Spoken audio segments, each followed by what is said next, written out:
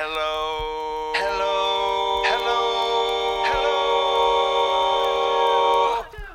Hello, my name is Matthew West, and I'm the host of this podcast. It's called the Matthew West Podcast. I really hope you like it. Hello, his name is Matthew West, and he's the host of this podcast. It's called the Matthew West Podcast. He really hopes you like it. I really hope you like it. My friends, nothing like a pandemic to make you more health conscious than ever. Are you with me? These days, the West family has been making sure we're doing everything we can to keep the air in our home clean and toxin-free. Enter Simply Earth. This is an amazing company that we've fallen in love with. Their essential oil recipe boxes make it easy to master essential oils. At over $150 value, you're going to get 4 full-size essential oils and all the ingredients you need to make 6 natural recipes, all for just $39 when you subscribe. But check this out. These are not just essential oils that are going to help keep your air toxin-free. This company is on a mission to change the world, and here's how they do it. They're donating 13% of all their profits to help end human trafficking. Now, I don't know about you, but that's a cause that the West family can get behind, and that's one of the main reasons we support this company. We're going to get our essential oils somewhere. We might as well get it from a company that we believe is changing the world, and we get to take part in that. Now, this is like one of those meal subscription kits, but it's way more fun and a lot less edible. You get 100% pure and natural Simply Earth ingredients delivered to your door. You get to follow the fun recipes in your Simply Earth essential oil recipe box and make products that you know will work because they are created and tested by certified aromatherapists. Now, these oils are the purest oils on earth. Literally 100% pure, tested. Only the good stuff, no additives. Here's what you need to do. Enjoy a home free of toxins by going to simplyearth.com/West and use the code WEST to get a free $20 gift card with your first recipe box when you subscribe today. That's simplyearth.com/West and get a $20 gift card with your first recipe box when you use the code WEST and subscribe today. What's up, my friends? Welcome to another episode of the Matthew West Podcast. I'm your host, Matthew West, and as always, I really hope you like it. Hey, we've had some exciting times lately. In case you didn't know, we just released the deluxe version of my album, Brand New. That's right, Brand New is brand new again. So be sure to check that out. Wherever you listen to music, you can find some pretty cool stuff. We kind of bundled all of the different alternate versions of songs, music videos, you name it. If you've loved the Brand New album, be sure to check out the Brand New deluxe version of the album and help us celebrate the 1-year birthday of a record that means a whole lot to me. Speaking of celebrations, are you ready for a huge announcement? Okay, drum roll, please, wherever you are. Come on. Brrr, brrr. That doesn't sound like a drum roll, but hopefully yours sounded better than mine. Guess what? We are announcing our next virtual concert. Are you ready for this? West Friends Fest. West Friends Fest. It's taking place Mother's Day weekend. It's going to be awesome. And why is it called West Friends Fest? Because, well, my friends, we can't do this alone. We need each other. And in the spirit of community, in the spirit of promoting togetherness, I have brought together, I plan to bring together a bunch of my friends who I've made music with in the past, and we are joining together. Special guests include Carly Pierce, Austin French, Micah Tyler, I Am They, Rhett Walker, Kane, Leanna Crawford, Baylor Wilson, Hope Darst, Ann Wilson, and special guest speaker, none other than the great Annie F. Downs. How can you be a part of West Friends Fest on May 7th through 9th? How can you be one of our friends? Well, it's easy, silly. Go to MatthewWest.com to get your tickets, all right? Now, as always, we want to make tickets super affordable. There are some VIP options that you want to check out for sure, but as a listener of this podcast, I love you, and I'm giving you a special $5 off your ticket when you use the code PODCASTPAL. That's PODCASTPAL. Say that 5 times real fast. Podcast Pal, you're going to get $5 off your ticket at checkout. Go to MatthewWest.com/tour, MatthewWest.com/tour to get your tickets for West Friends Fest. Maybe you want to surprise your mom with a special date night in, and you can watch this virtual concert with me and some of my friends. It's going to be a virtual concert like we've never done before. So get ready. Mother's Day weekend, West Friends Fest. All right, let's get on with today's show. My guest today is, well, he's awesome. Let's just say that.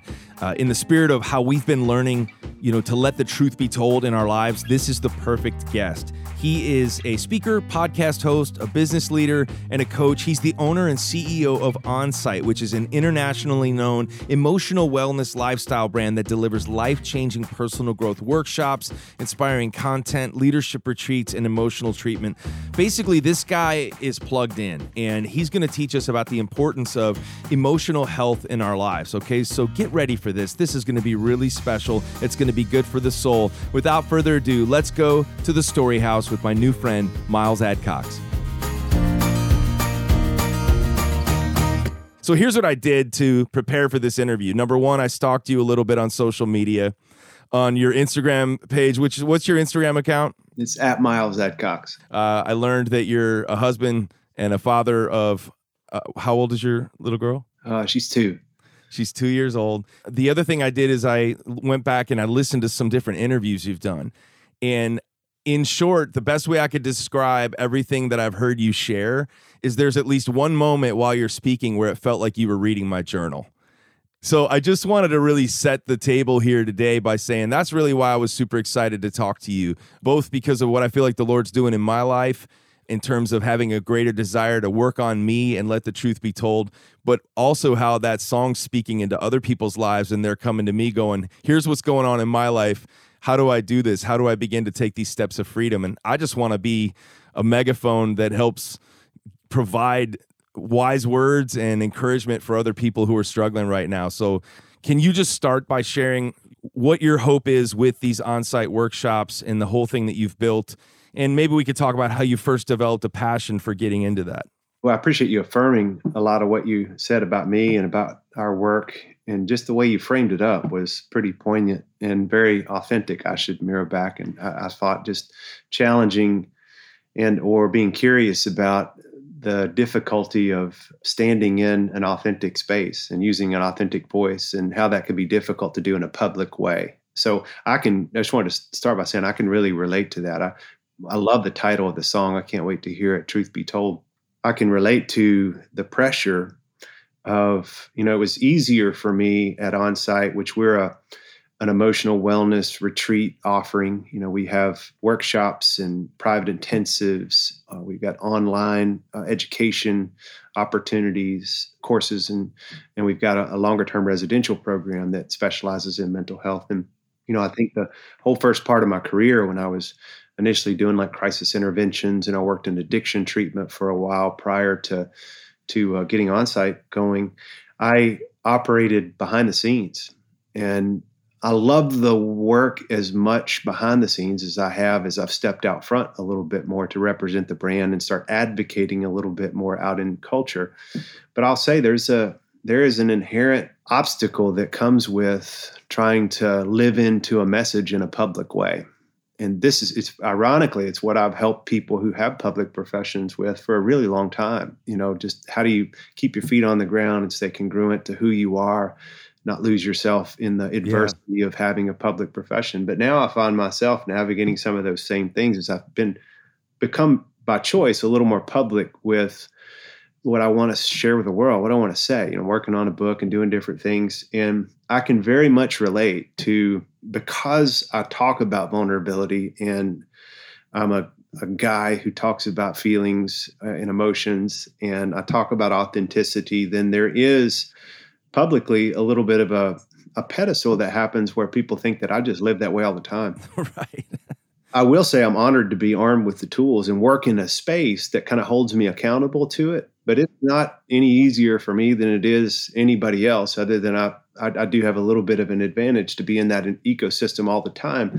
But I can really relate to the challenge of saying, I want to do this. And then other people saying, well, do you do it all the time? How do you do it? All that stuff. So I wanted to just affirm that up front. I love the part too that you said you read my journal. You need to write that song. Journaling, is scientifically proven to be beneficial. It actually lowers our ambient stress to put down our story on page. But for so long, the concept of journaling has been meant to be private. And not that there's an element of our stories that privacy is beneficial, but I like the idea of what you said of what if more people could read what was happening beneath the surface inside our minds, inside our bodies. And I think we could build a little bit stronger of a community that way. And I'll pause there because I know I went off on a little bit of a tangent, but I No, just was that so is excited awesome. about some of what you reflected on the front of our conversation. And I think I told you a little bit about on-site, but if I missed that, feel free to ask for more clarification. One of the experiences I had, and I thought you might get a kick out of this, but I went to this thing. This was years ago, and I was much younger and I hadn't even really grown up at all. And it was like this group counseling thing that some friends of mine were a part of. And they had this one moment where it was just a train wreck of a weekend for me because I just was not ready to like open up. And I kind of have this public platform. It's just, and I'll just never forget this one moment, Miles. And I hope when I tell you this, you can promise me that when I come to Onsite that this will never happen to me. But they had this moment at the end of the weekend where they would ask you a series of questions and you would stand up and answer this cyclical series of questions. And when your group felt like you were being honest and letting the truth be told, per se, they would stand up for you. But you had to keep answering these questions until everybody in your group stood up as if to say, we all believe you're being honest. And so, Miles, I will never forget this moment. I stood up and the question was like, what is it you want in life? And at the time I was like, well, I just signed a record deal. I want to make a great record. I want to write songs and change the world. I'm getting married. I said, and how will that make you feel? I said, well, it'll make me feel like I'm pursuing God's call on my life and I've accomplished something. Or, what are you going to do to achieve that? And those three questions, right? And nobody stood up. So they asked him again and nobody stood up. And I kept answering the same way, but maybe a little louder and a little more angry each time. Finally, the leader of this thing comes by and says, Matthew, how come nobody's standing up for you? And I just lost it. I was like, I don't know. Why did you ask them? All I know is you guys are trying to get me to cry, and I just want to get the heck out of here. And I lost my temper. And at that moment, the entire group stood up. And I just was like losing my mind, but I clearly wasn't ready for that kind of moment in my life. So you're clearly somebody who's done the hard work on you. What does it mean to get a PhD in yourself?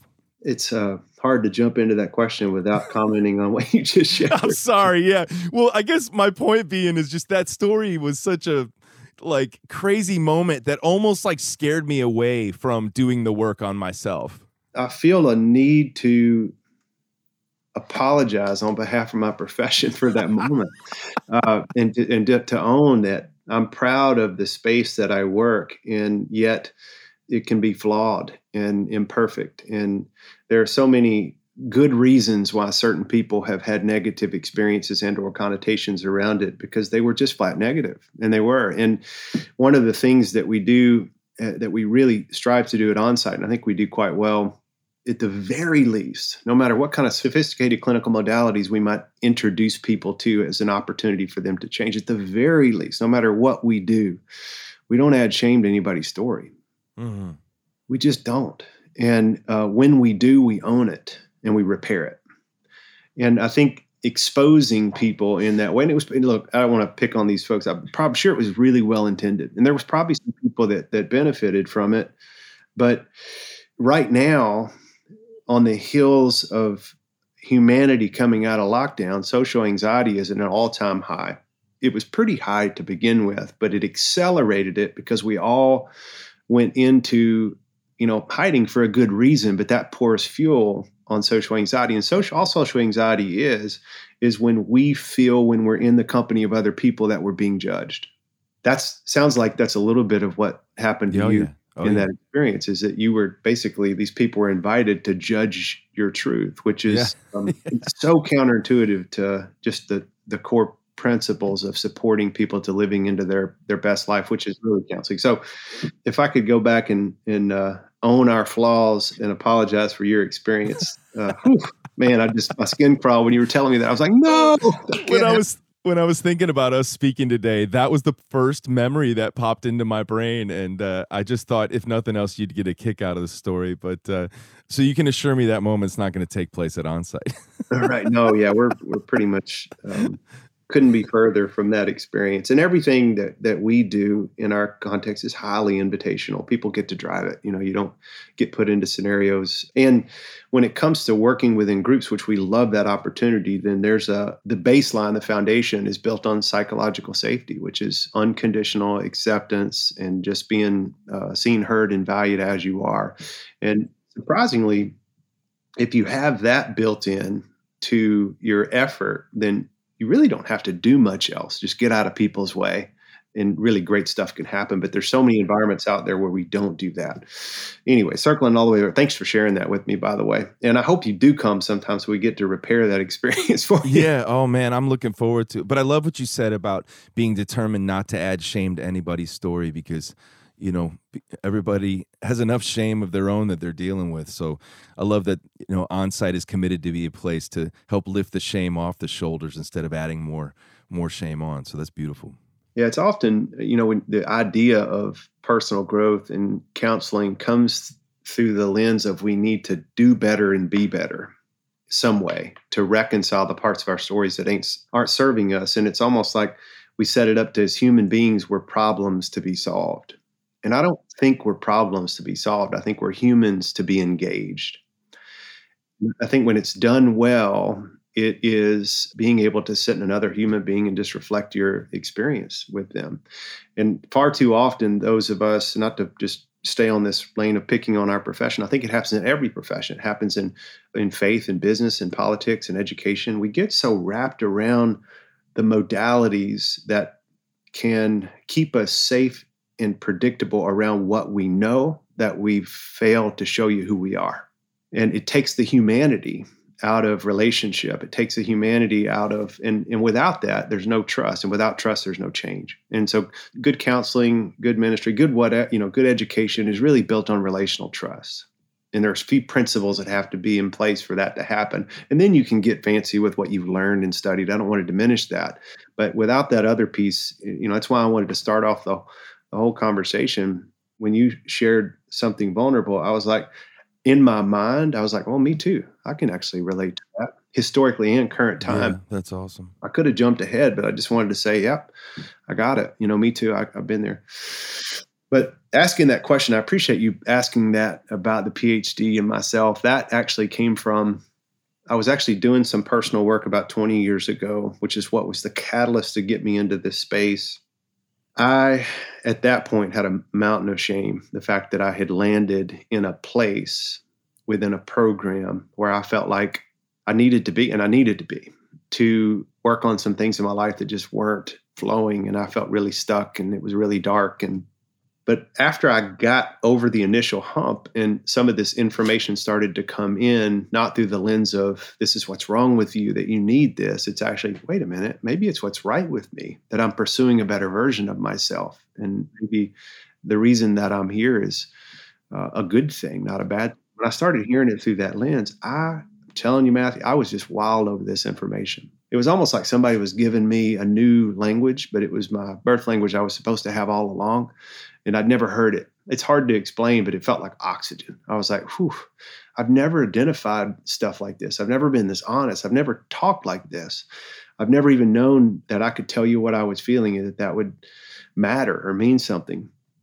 And when I got it, I was just on fire with it. And I was ready to completely shift gears out of the career I was in and jump into the change space and try to help people experience what I'd had an opportunity to experience. But that was like 2 weeks into my initial first process.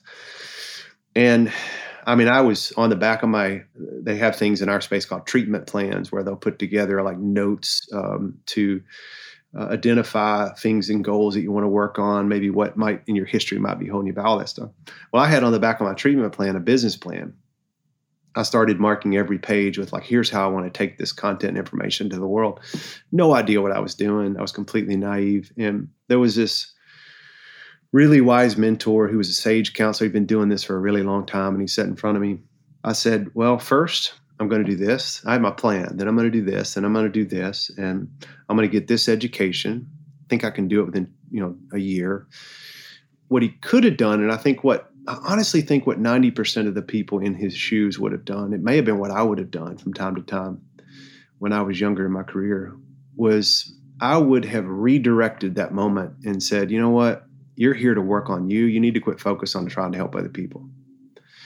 You're not ready for that. You need to stay in your lane. And is that true? Yes. Would have added shame to my story? 100%. Would it potentially have diminished my excitement in pursuit of the human spirit? Yes. What he did instead was he sat back in his chair and he looked at me and he said, there are a lot of people in this space. I've been doing this for 40 years and I've seen people who have made an impact. I've seen people who have come and gone. But the people who stick around the longest, who get the most fulfillment and meaning from this as a career and a profession, are those not who get education in everything else, but those who get a PhD in themselves. And for whatever reason, he said exactly what I said earlier. He redirected me, but he did it in such a gentle, loving way that I got it. I was like, click. Okay. So the best thing I could do to further myself as a professional in pursuit of this as a profession is to do more work on me. And that's been my truth ever since. Now, I did go get formally educated. I got all that stuff too. And I don't want to, that's important. But not, I believe, as important is knowing who you are as you show up in the context of what you do. And that's not a one thing you check off your list. It wasn't like, I got that card back then. It's not, I get to keep doing. I used to say I need to or have to keep doing. And now I realize I don't need it. I deserve it. So does everybody else. But now I get to every year just keep being on that path of pursuing the best version of me. And some years that's quite challenging because I'm dealing with a lot of adversity and stress. And other years things are going quite well, but I still get to do it year by year. And it makes me better at who I am and what I do. You described yourself as at one point in your life being a shame-based man. And I wrote that down. What was it about hitting that point where you stopped? And you talk a lot about running too. Like when it sounds like you came to a point in your life where you stopped running and you're in this program and you're receiving something that's feeling like oxygen. What was it you were receiving in that moment that specifically made you just go, felt like you could breathe deep for the first time? Enough for you to wind up coming out of there and completely even changing the trajectory of your professional and personal life? Not to oversimplify it, because it was a lot. I mean, there was a lot that I received, I think, that would adequately answer that question. But at the very core, it was, I grew up in a faith-based home, so I'd always heard about grace. I'd been taught about it, but I don't know that I'd never ever really experienced it without condition. And so I guess it would have been just unconditional grace without condition, which I guess is what grace is about. But I really got to experience it. And I tell you, it's what drives me every day because I get to see it. I get a front row seat of getting to see it and be a part of, in a sense, facilitation is not the right word, but just holding space for an environment where that is the way we show up every day for one another. And I get so passionate about it that I think, man, if we could take parts of what I get to see every day and ripple that out into the world, I think we might have a more connected world. So, in addition to that, it was just understanding the value of emotional intelligence, having some power, understanding, strength, some empathy around my mood and my feelings towards myself and other people. All of that stuff felt so enlightening because what it did is it helped me start to understand the parts of my stories that for the longest time I had held hostage under this cloud of shame and it kept me from speaking my truth. It's these parts of my story, there's no reason they should be here. If I go back, and I'm a problem solver, I'm pretty analytical. If I go back in my timeline and assess my story based on my early imprints, of course it wasn't perfect, but there wasn't enough adversity in my mind early on to create filters that would have made me make some messes in my life. So I held myself accountable for every mess I'd ever made and put a standard on myself that said, you don't get to do that. And the fact that you have means you're pretty broken and flawed human and probably pretty destined, before I got out of that cloud and raised that ceiling, probably pretty destined to keep repeating that pattern in your life. So best to keep it secret, not talk to anybody, because other people are probably going to kick you out of the tribe if they know what you know. Does that make sense? Makes a lot of sense. I mean, I've heard something that you said about the desire to protect your story. It almost sounds like you're saying if you had come from a dysfunctional childhood, that maybe you could have explained away some choices or whatever. Is that what you're saying? Like, no, man, I grew up in too good of a home to wind up making this choice. Is that how we sort of measure it a little bit? It is, yeah. And I want to be clear too that it's not. I'm not sure I fully buy into the concept of functional homes. You know, I do think there are elements and parts of people's upbringing and homes that are quite functional, but it's impossible, I think, not to have adversity in our homes, in our marriages, in our lives, in our parenting. It's impossible, but there is this unconscious standard that we set. And because of that standard, it's almost as if you don't have overt trauma, if you didn't have physical, sexual, emotional, psychological abuse in your home, and I just named, that's just some of it. There could be a whole lot more overt trauma. Then you don't have permission to have problems. And, or if you do, then they're your fault. I work with people who have a hard time making sense of their story based on where they come from. And I work with a whole lot of people, because trauma is one of our specialties, that have experienced unthinkable traumatic circumstances, just god-awful stuff that they experienced. And even those folks who have every reason to say, oh my gosh, my dad was a monster, of course I would go repeat some things. They still feel it was my fault. There is that, those beautiful moments that you see in film and in TV where you have that Robin Williams, Matt Damon moment. I was just thinking of that, like, not your fault.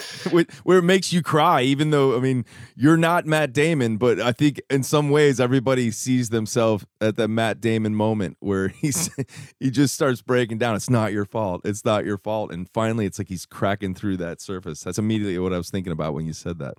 I watched a documentary of one of the most famous and successful music producers and songwriters, David Foster. By any chance, have you seen this documentary about David Foster? He, discovered Celine Dion and all these others. Yeah, I know David. I've met him a few times, but I've not seen the documentary. When did it come out? Gosh, maybe in the last year.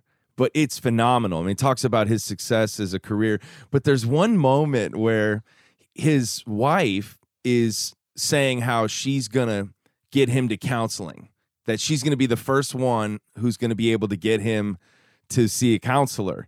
And David is like he would say in the documentary, like, self-described narcissist or whatever. And at one point he just like kind of looks at the camera and says, "You'll never get me to go to counseling because I'm afraid of what I will find." And like, he just kind of laid it out there. Like, I'm not going to go, and his wife's going, oh, he's going. And I don't even know where it ever landed, but I just remember seeing that, like, hearing that sentence, I'm afraid of what I might find. What would you say to somebody who's even listening right now, who's going, you know what, the thought of I would rather get a PhD in anything other than myself, because I too am afraid of what I will find? Such a good question. I would probably say it makes total sense, because I think our fundamental fear is of the unknown. I really believe that's the fundamental fear in all of us. And if you understand the way we are all conditioned and programmed from the earliest age as a human species, it is the way we've evolved and been successful is that we have the ability to plan and problem solve. But when there is something that feels like we can't plan around this because we don't actually know, we have to relinquish a little bit of our control, then of course that will feel like significant fear. It's supposed to. It's normal. I work in the space. I've seen the other side personally and professionally over and over and over again, and yet I still have some fear of the unknown. And what's been different for me is that I stopped a few years ago trying to outrun fear, trying to beat it back and pretend as if it doesn't belong in my story or get a seat at the table. And I finally invited it in and said, I'm just curious, welcome to the table. I'd like for your voice not to be quite as loud sometimes, but I realize you're not going to go anywhere. And I'm just tired of fighting you, because a version of fighting fear would be saying, could be. I don't want to speak for David, but it could be that response. I'm never going to go look at that because I'm scared of what I would find. That's a way of saying, fear, you don't belong in this narrative. And one way I can keep you out is by pretending that whatever you're trying to tell me doesn't exist, and I'm not interested in it. And in my belief, that comes at a cost. And oftentimes it can hurt ourselves and the people around us in the long run. But the most important thing I'd want anybody to hear who relate to that is that's not necessarily what's wrong. That's probably what's right, that you're feeling a significant amount of fear about the unknown within your story, because that's the way we're conditioned. That's the way we're wired. And by the way, if you've experienced compound stress or adversity, which most humans have, which we would call psychological trauma, then that even adds another layer on top of it that would inform you neurologically before you even get to the prefrontal part of your brain that gives you logic and reason. It's back in your limbic. That would inform you to stay away from that. It's like, ooh, that is not important for survival, so we don't need that, so let's not pursue it. So for all of those reasons, I would say you are human. That's a normal response. What would you say is waiting on the other side? When you give fear at the seat at the table, what are all of the blessings and the gifts that you give yourself by finally deciding to stop running? That's just the first step. Giving fear at the seat of the table is not necessarily the process that would move you into the change that I think you're describing, or kind of wanting to invite maybe those listening what would be on the other side of that. But it would just be where I would start, because I think anything else would be a push or a pull, which is what we typically do when we want people to change behavior. We give them a carrot or a stick and try to incentivize them or confront them, neither of which creates sustainable change, because it's not our idea. It's our idea, not your idea. And so first, I don't want to just keep saying, when you say, I'm not going, and I just keep saying, you're going. No, you're going to go. You're going to go. What we're doing in that moment is getting someone further away from going. And even if they did, then that would be called compliance, which is our number one form of resistance as human beings.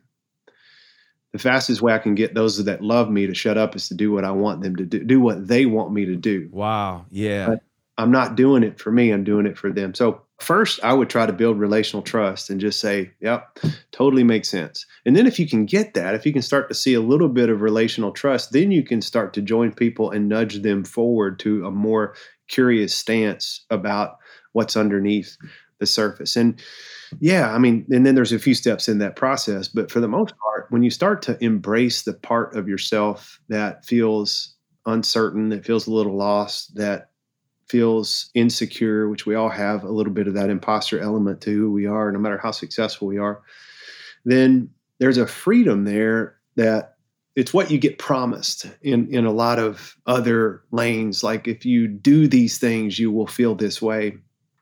But in this case, it's not really by doing that makes you feel this way. It's by surrendering a part of control, allowing yourselves to safely look at certain parts of your stories that might be holding you back. Counseling doesn't mean you have to go dig up every traumatic thing that's ever happened in your life. That's a myth too. Sometimes it's not even necessary.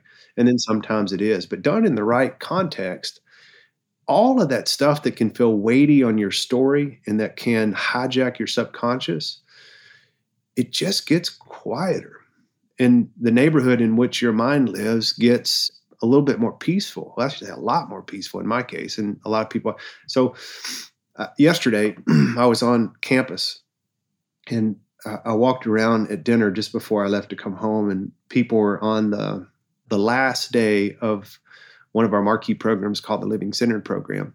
And they didn't have to say it. I could just see it in their eyes. But as I just went around and said, hey, how was your experience? I appreciate you being here. And life-changing came up. I feel more connected to myself than I've ever felt. I didn't know you could do community this way.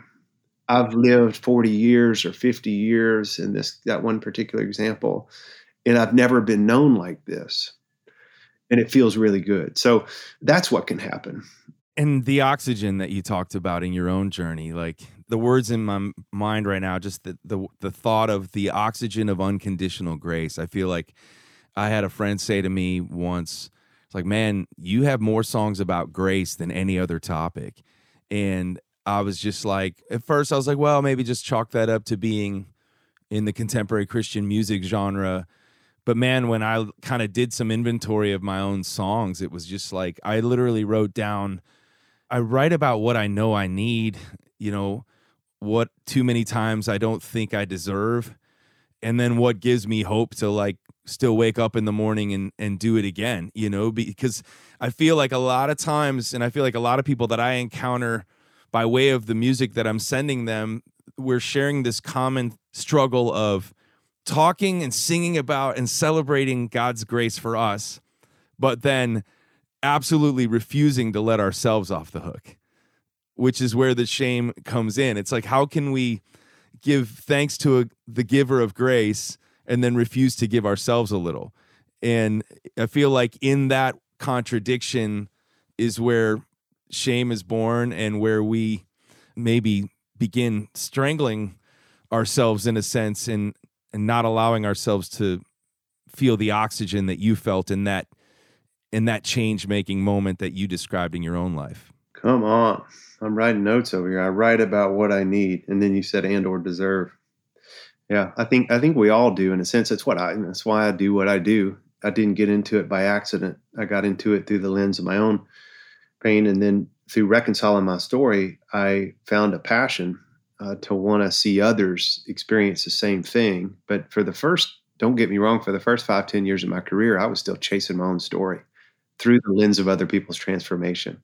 Thankfully, I had some good mentorship then, and people that caught me midway through when I would get burned out or exhausted or start struggling with the same stuff that got me into the space, said, let's get your feet back on the ground and let's look at why you're doing this. And is it fulfilling you as much as it is the people you're serving? If not, you're going to burn out and it's not going to work. And we've seen far too many people in your space, in the creative space, from artists, in the faith space, from pastors, in my space, from counselors. They usually don't get as much of a headline, but that crash and burn through the lens of chasing our own story through others' unreconciled pain. And so what I hear you saying is actually, yeah, I'm going to own that a lot of what I have been writing and continue to write about in hopes that others will hear it and it will move them is actually a lot of what I need. Once we know that, I think it's our greatest opportunity. It goes from obstacle to opportunity. It's like, oh yeah, boom, I get to be human. I forgot about that.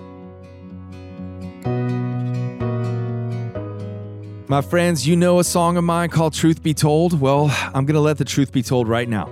2020's been a hard year. For many of us, maybe the hardest year we've ever had to face. And if you're anything like me, you'll know what I say when there's been more than one moment in 2020 where I feel like my spiritual health, mental health, emotional health has been threatened and weakened. And as proud as I am, it's hard to admit when I need to talk to somebody, when I need some help.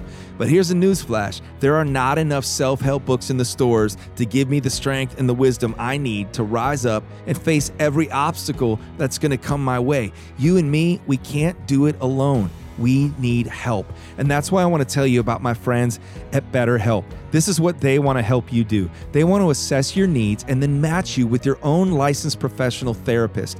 Then you get the opportunity to connect in a safe and private online environment. It is so convenient, and you don't have to deal with the awkwardness of sitting in a waiting room. You can start communicating in under 24 hours. You get to send a message to your counselor anytime. You get timely and thoughtful responses. Plus, you can schedule weekly video or phone sessions. BetterHelp has licensed professional counselors who specialize in areas like anger, depression, stress, family conflicts, anxiety, relationships, and the list goes on. They've got a counselor that's right for you. It's professional, it's super affordable, which is so important in times like these.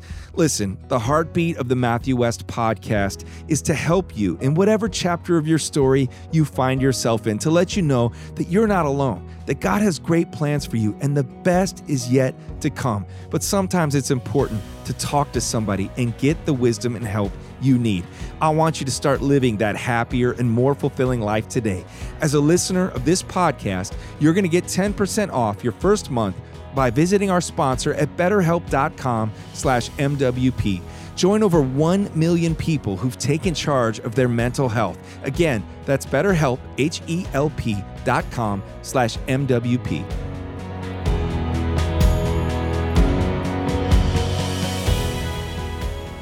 when you talked about going through treatment of your own, but how you had a business plan on the back of the page, like that resonated with me so much in a very similar way, where it's like every even crisis that I face, like I never stopped dreaming and like just planning and getting excited about how this is going to impact culture or whatever it might be. And I remember I had a counselor say to me, talk about this term, the flight to health, Miles, you know, like, I don't know if it's like, maybe that's not the exact term, but I just remember this words of like, I was coming back from vocal cord surgery.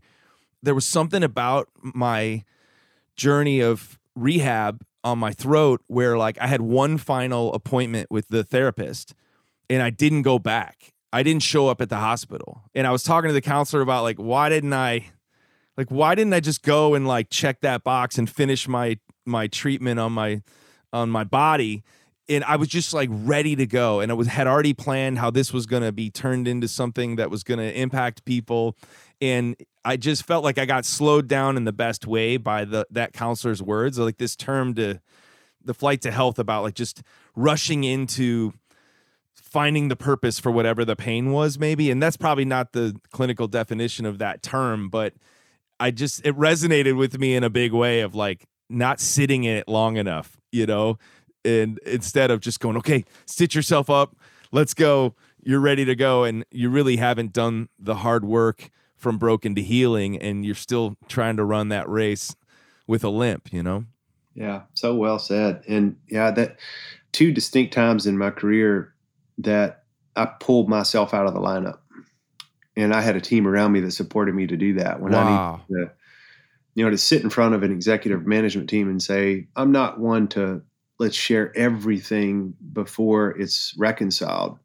But I think there's an element, if you've got trust with people, to share enough to say, I'm not fit to lead. That's not the narrative there. It is the best thing I can do as your leader right now is resolve something and take a pause and take a break. That's awesome. And that's great leadership. And it's amazing to empower other people to step up to support you in your absence, and then you end up getting to do them when you get back. And then later on, if you find it relevant and part of your story, to share a little bit more once you've done some of that work around some of that, then that sometimes is helpful too. That image of pulling yourself out of the lineup, that's a powerful image. Like, that's big. Do you, Miles, like in a way, maybe 2020 with the pandemic, it's like you're going to pull yourself out of the lineup, and sometimes life's going to pull you out of the lineup and put you on the sidelines in a way, facing with that reality. I also think about like when I was stalking you on social media preparing for today's chat, you like pulled something else out of your life. You had an awareness moment and you decided, I'm going to do what you called a digital cleanse. And that's something you encourage a lot of the folks who come through Onsite, right? To embark upon that journey, which is probably harder than we would even realize. What was the goal there in doing a digital cleanse, pulling social media and stuff out of your life, just like you pulled yourself out of the lineup? What do people have to gain from that, and why is that important at times to do that? Surprisingly, if you ever want to do it and haven't done it, it used to be that was a before its time idea to say, we're going to pull technology when you come stay with us. So anybody that comes to Onsite, where they do a digital detox and we don't do the phones and all that stuff. And, that was a huge obstacle 10, 15 years ago. There were people I know that really wanted to come, but just said, I'm not doing that. I don't see the point.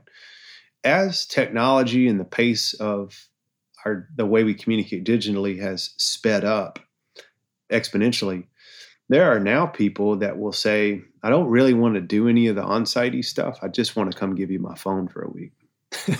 So it's really turned in now to more of an opportunity that people want to do it. But I will say, doing it in the context of when you're with other people that are doing the same thing, it's way easier and way more digestible to say, I'm going to go to Onsite where it's a curated environment, where there's no technology. Everybody's doing a digital detox. We can all relate.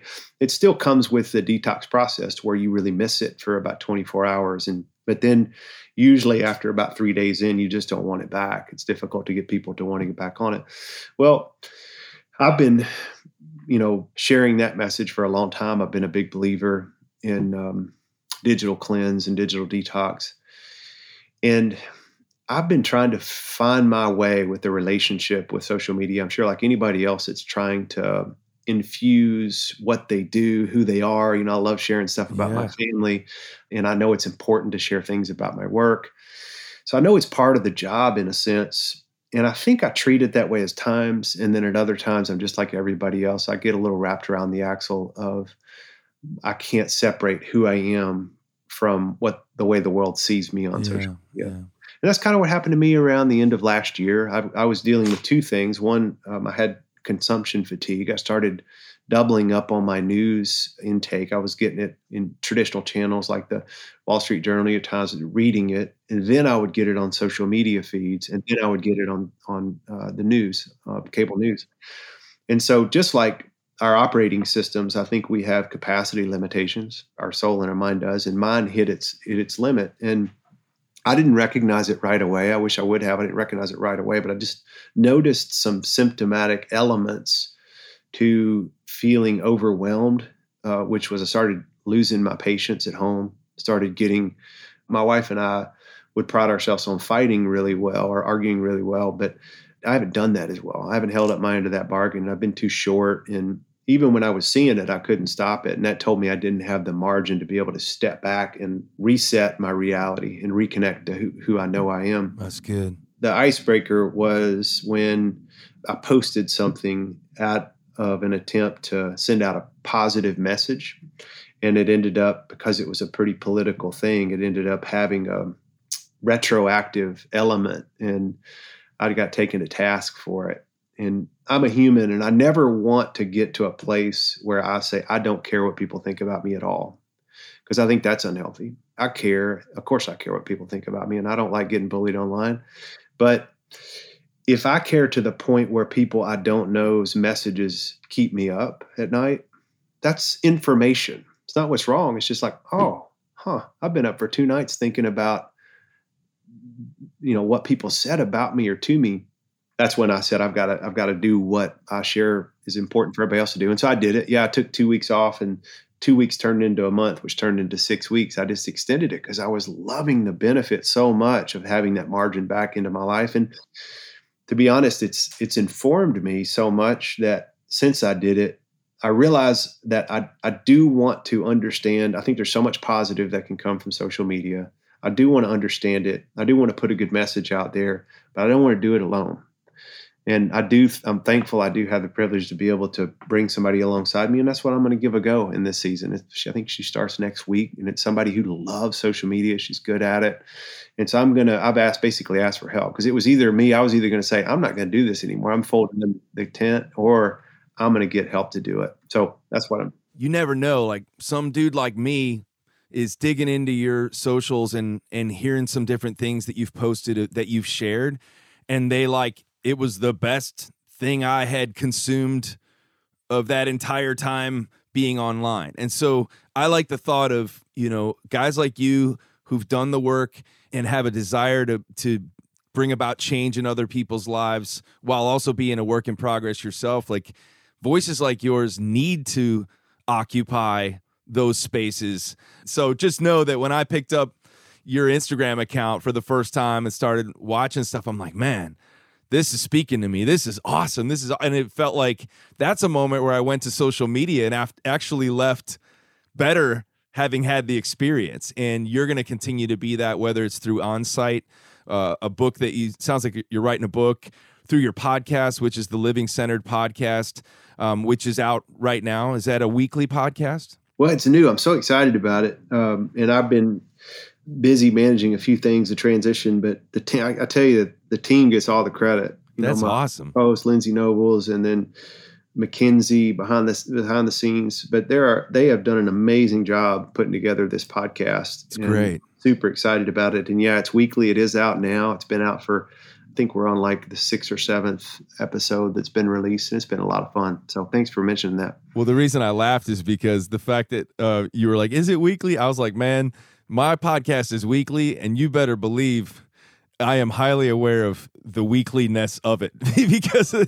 deadlines are breathing down my neck. So it sounds like you've got a great team around you helping to execute that. So I want to encourage everybody listening to this to go and get fed by listening to the Living Centered podcast. We're also going to post a link to all the on-site materials and website. Miles, man, this has been so good for me personally. I feel like you need to send me a bill for this hour.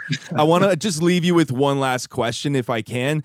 I ask every guest, I talk about a blue couch moment, and my faith is the driving force of my life, and I have a blue couch story, and it was me as a 13-year-old kid, a very vivid memory for me, sitting down on a blue couch in the living room of my childhood home and looking for a Chicago Cubs baseball game, but accidentally stumbling across a Billy Graham crusade. And there was a moment just where this 13-year-old kid, preacher's kid at that, kind of let his walls down, and everything he'd heard his dad say, just something actually just became real to him instead of just the family business. And I always remember that moment. And a lot of my journey is like feeling like maybe I'm a million miles away from that kid on a blue couch, and God kind of reminding me that he didn't stay on that blue couch, but he desires to have blue couch moments with us along the way where he continues to show how real he is in our lives.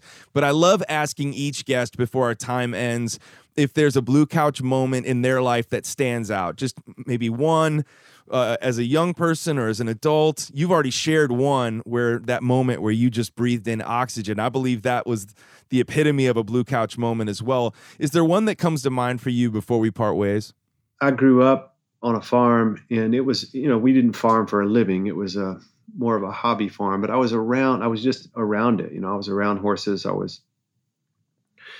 And I grew up outside, just running all over the place. And I feel closer to God, more at peace, more true to myself, more playful when I am outside, without much to do other than be outside. And so I would say in 2020, when everything stood still, travel stopped, and I got faced with a harsh reality, which there were a lot of things that happened in 2020. I had some health challenges. And then, of course, we were like every other business out there wondering if we'd make it. Wow, yeah. I couldn't do much about that. And so I went outside. And I stayed outside as much as I could from March till now, for the year. I got back into gardening. All the things I love outdoors, I started doing them outdoors. I started taking my meetings outside. I started making time and creating margin to be outside. And for the most part, I've held on to that as my schedule started filling back up. Yesterday was a Monday, for example. And I think we had 30-something things on a to-do list. And I don't think we got any of them. And she's smiling. This is my colleague, Jo Carroll. She and I work together. And we those are both of our list. And she probably wasn't smiling yesterday. She was like, where's that list? But she's smiling because I think we got home last night and we had a full day and we didn't do anything we planned to do. But what we did was I've got these 2 baby goats, and I took like several of our staff. I've got several of our clients that were on campus and brought them over and let them hold the baby goats. Wow. We harvested some honey from our beehive yesterday, and I let people taste honey out of the hive that had never done that before. That's awesome. And when we pulled into the driveway last night right at dark, it was like, well, we made a lot of people smile today. And I said, but we didn't really get anything done on our list. And she said, I think we got everything done on our list. Come on. Because that that's is awesome. a good day. So I think the blue couch moment for me would be, I feel closer to my faith now that I'm taking time to reacquaint myself with my roots and be outside in God's creation. So that's awesome. Yeah. I tell you what, and the word I keep coming back to, even as you describe those moments, is oxygen. It's like, maybe that's what I love about those blue couch stories and blue couch moments, is I feel like even when someone's sharing that for them, it's like breathing in. And those are moments where, God is real to us. He's always on display. Are we paying attention? And when we do, I love the idea of just leaving the list behind and being willing to follow where the day may lead you, and then imagine that. We discover some Blue Couch moments along the way. Miles, you probably do a ton of interviews and things like this, but I just can't thank you enough for taking the time to do this, for sharing a bit of your story, your heart about why you have On-Site and what you hope the change can be taking place in other people's lives, what can be brought about by their time at On-Site. And I'm excited for you to write a book because I will devour it. Is that almost done or in the works? It's in the works. Okay. Yeah, we're making good progress on it, and just stepped out of my role at On-Site and into a role that's going to allow me to spend a lot more time on it. So thank you. I'm super excited to get that out there. Well, it's going to take a lot longer if you keep petting baby goats. So, so maybe we'll find a better work-life balance there. Hey, Miles, I appreciate it. I look forward to getting to know you some more. And we're going to point everybody to the podcast and to On-Site, man. You're doing some great things and encouraging me to get a PhD in myself, which is really an important thing. So thank you so much. Thank you. This has been a pleasure, and what a great way to start the day. I've heard great things about you. I know we got a lot of mutual friends, and it's fun that we got to meet this way. But, I know we're doing a podcast, so it just felt like a great conversation. So thank you for having me. I got some goats I want to introduce you to.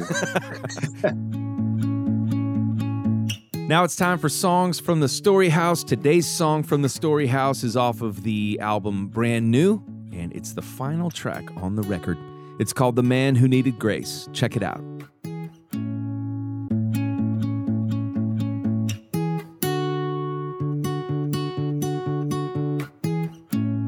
Once upon a time, there was a man who needed grace, with a trail of bad decisions left behind him. He had a heart full of guilty and a head hung in shame, feeling like forgiveness could never find him. But then a light broke through the dark, and the voice he heard said, "Who you were, well, that's not who you are anymore. It's not the end. No, this is just where second chances begin. Oh, now I'm forever changed, and until my days are done, I'll be telling everyone about the God who loved the man who needed grace." I feel like this song is a sneaky anthem. And what I mean by that is it starts with just that little acoustic guitar part and these sort of, I don't know, maybe Simon and Garfunkel, Mrs. Robinson kind of vibe. And then the lyrics start with a very storytelling vibe. Those lyrics, once upon a time, there was a man who needed grace. But then it kind of erupts in that chorus, and I just couldn't help myself, because at the end of the day, this song about a man who needs grace is not a defeat song. This is a victory song. And it's what I felt like was maybe the perfect exclamation mark at the end of a record about what it means to be brand new in Christ, knowing that you're not yet the finished version of yourself, but you can smile and hold your head up high because you know that God is continuing to work on you day by day, and His grace is sufficient for you day by day. Listen to this second verse and chorus, and you'll hear what I'm talking about. Now the man who needed grace still knows how to make a mess. There's never been a day that found me perfect. All the grace just keeps on showing me exactly what it is, a gift that goes to those who don't deserve it. And nothing I could ever do compares to what's been done for me. I'm free, and all because of you. My debt is paid, my sins are gone, and my soul can't stop singing this victory song. Now I'm forever changed, and until my days are done, I'll be telling everyone about the God who loved the man who needed grace. Yeah. Now for the bridge of this song, we tried several different options actually, and landed on what I think is a really cool section of the song. My favorite part is the background vocals that you'll have to listen to when you hear it next, but I love the background vocal part of this song. And of course, the lyrics, I decided we should go classic to the familiar words of Amazing Grace. I was picturing a crowd being able to pick this up right away. Amazing Grace, how sweet the sound, and yet in a different musical form than you would normally sing that melody. So, you know, at the end of the day, this song felt like the perfect way to finish the album. A victory anthem And the message of Brand New is this, is that you and me are not the finished versions of ourselves yet, but we can hold our heads high. We can keep walking forward every single day, knowing that every single day God gives us new mercy and new grace, and he's making us more and more like him. And so for all the men and all the women who need grace, be encouraged, because his grace is sufficient for you day in and day out. Go ahead and listen to the rest of this song and get pumped, because this is the message that belongs to you and me, the victory we have in God's grace. Check it out. Yeah, amazing grace, how sweet the sound. I once was lost, but now I'm found. I once was blind, but now I see. Let all the saints and sinners sing. Amazing grace, how sweet the sound. I once was lost, but now I'm found. I once was blind, but now I see. Let all the saints and sinners sing. Oh, now I'm forever changed. And until my days are done, I'll be telling everyone about the God who loved the man who needed grace. Yeah, I'm singing, oh, now I'm forever changed. And until my days are done, I'll be telling everyone about the God who loved the man who needed grace. Oh, until my days are done, I'll be telling everyone about the God who loved the man who needed grace. Yeah, until my days are done, I'll be telling everyone about the God who loved the man who needed grace. He's my dad, and he gives great advice. And that's why this last segment of every show is called Dadvice. He is my dad, and he gives good advice. And that's why this segment is called Dadvice. Dad, how you doing today? Doing fine, Matthew. Awesome. Hey, send us out with some encouragement like you always do. Come on. All right. Well, we're going to talk about always remembering the power of the blood of Jesus. And Jesus said in Matthew 26 through 28, and we're going to focus on a phrase. And as they were eating, Jesus took bread and blessed and broke it and gave it to the disciples and said, "Take, eat, this is my body."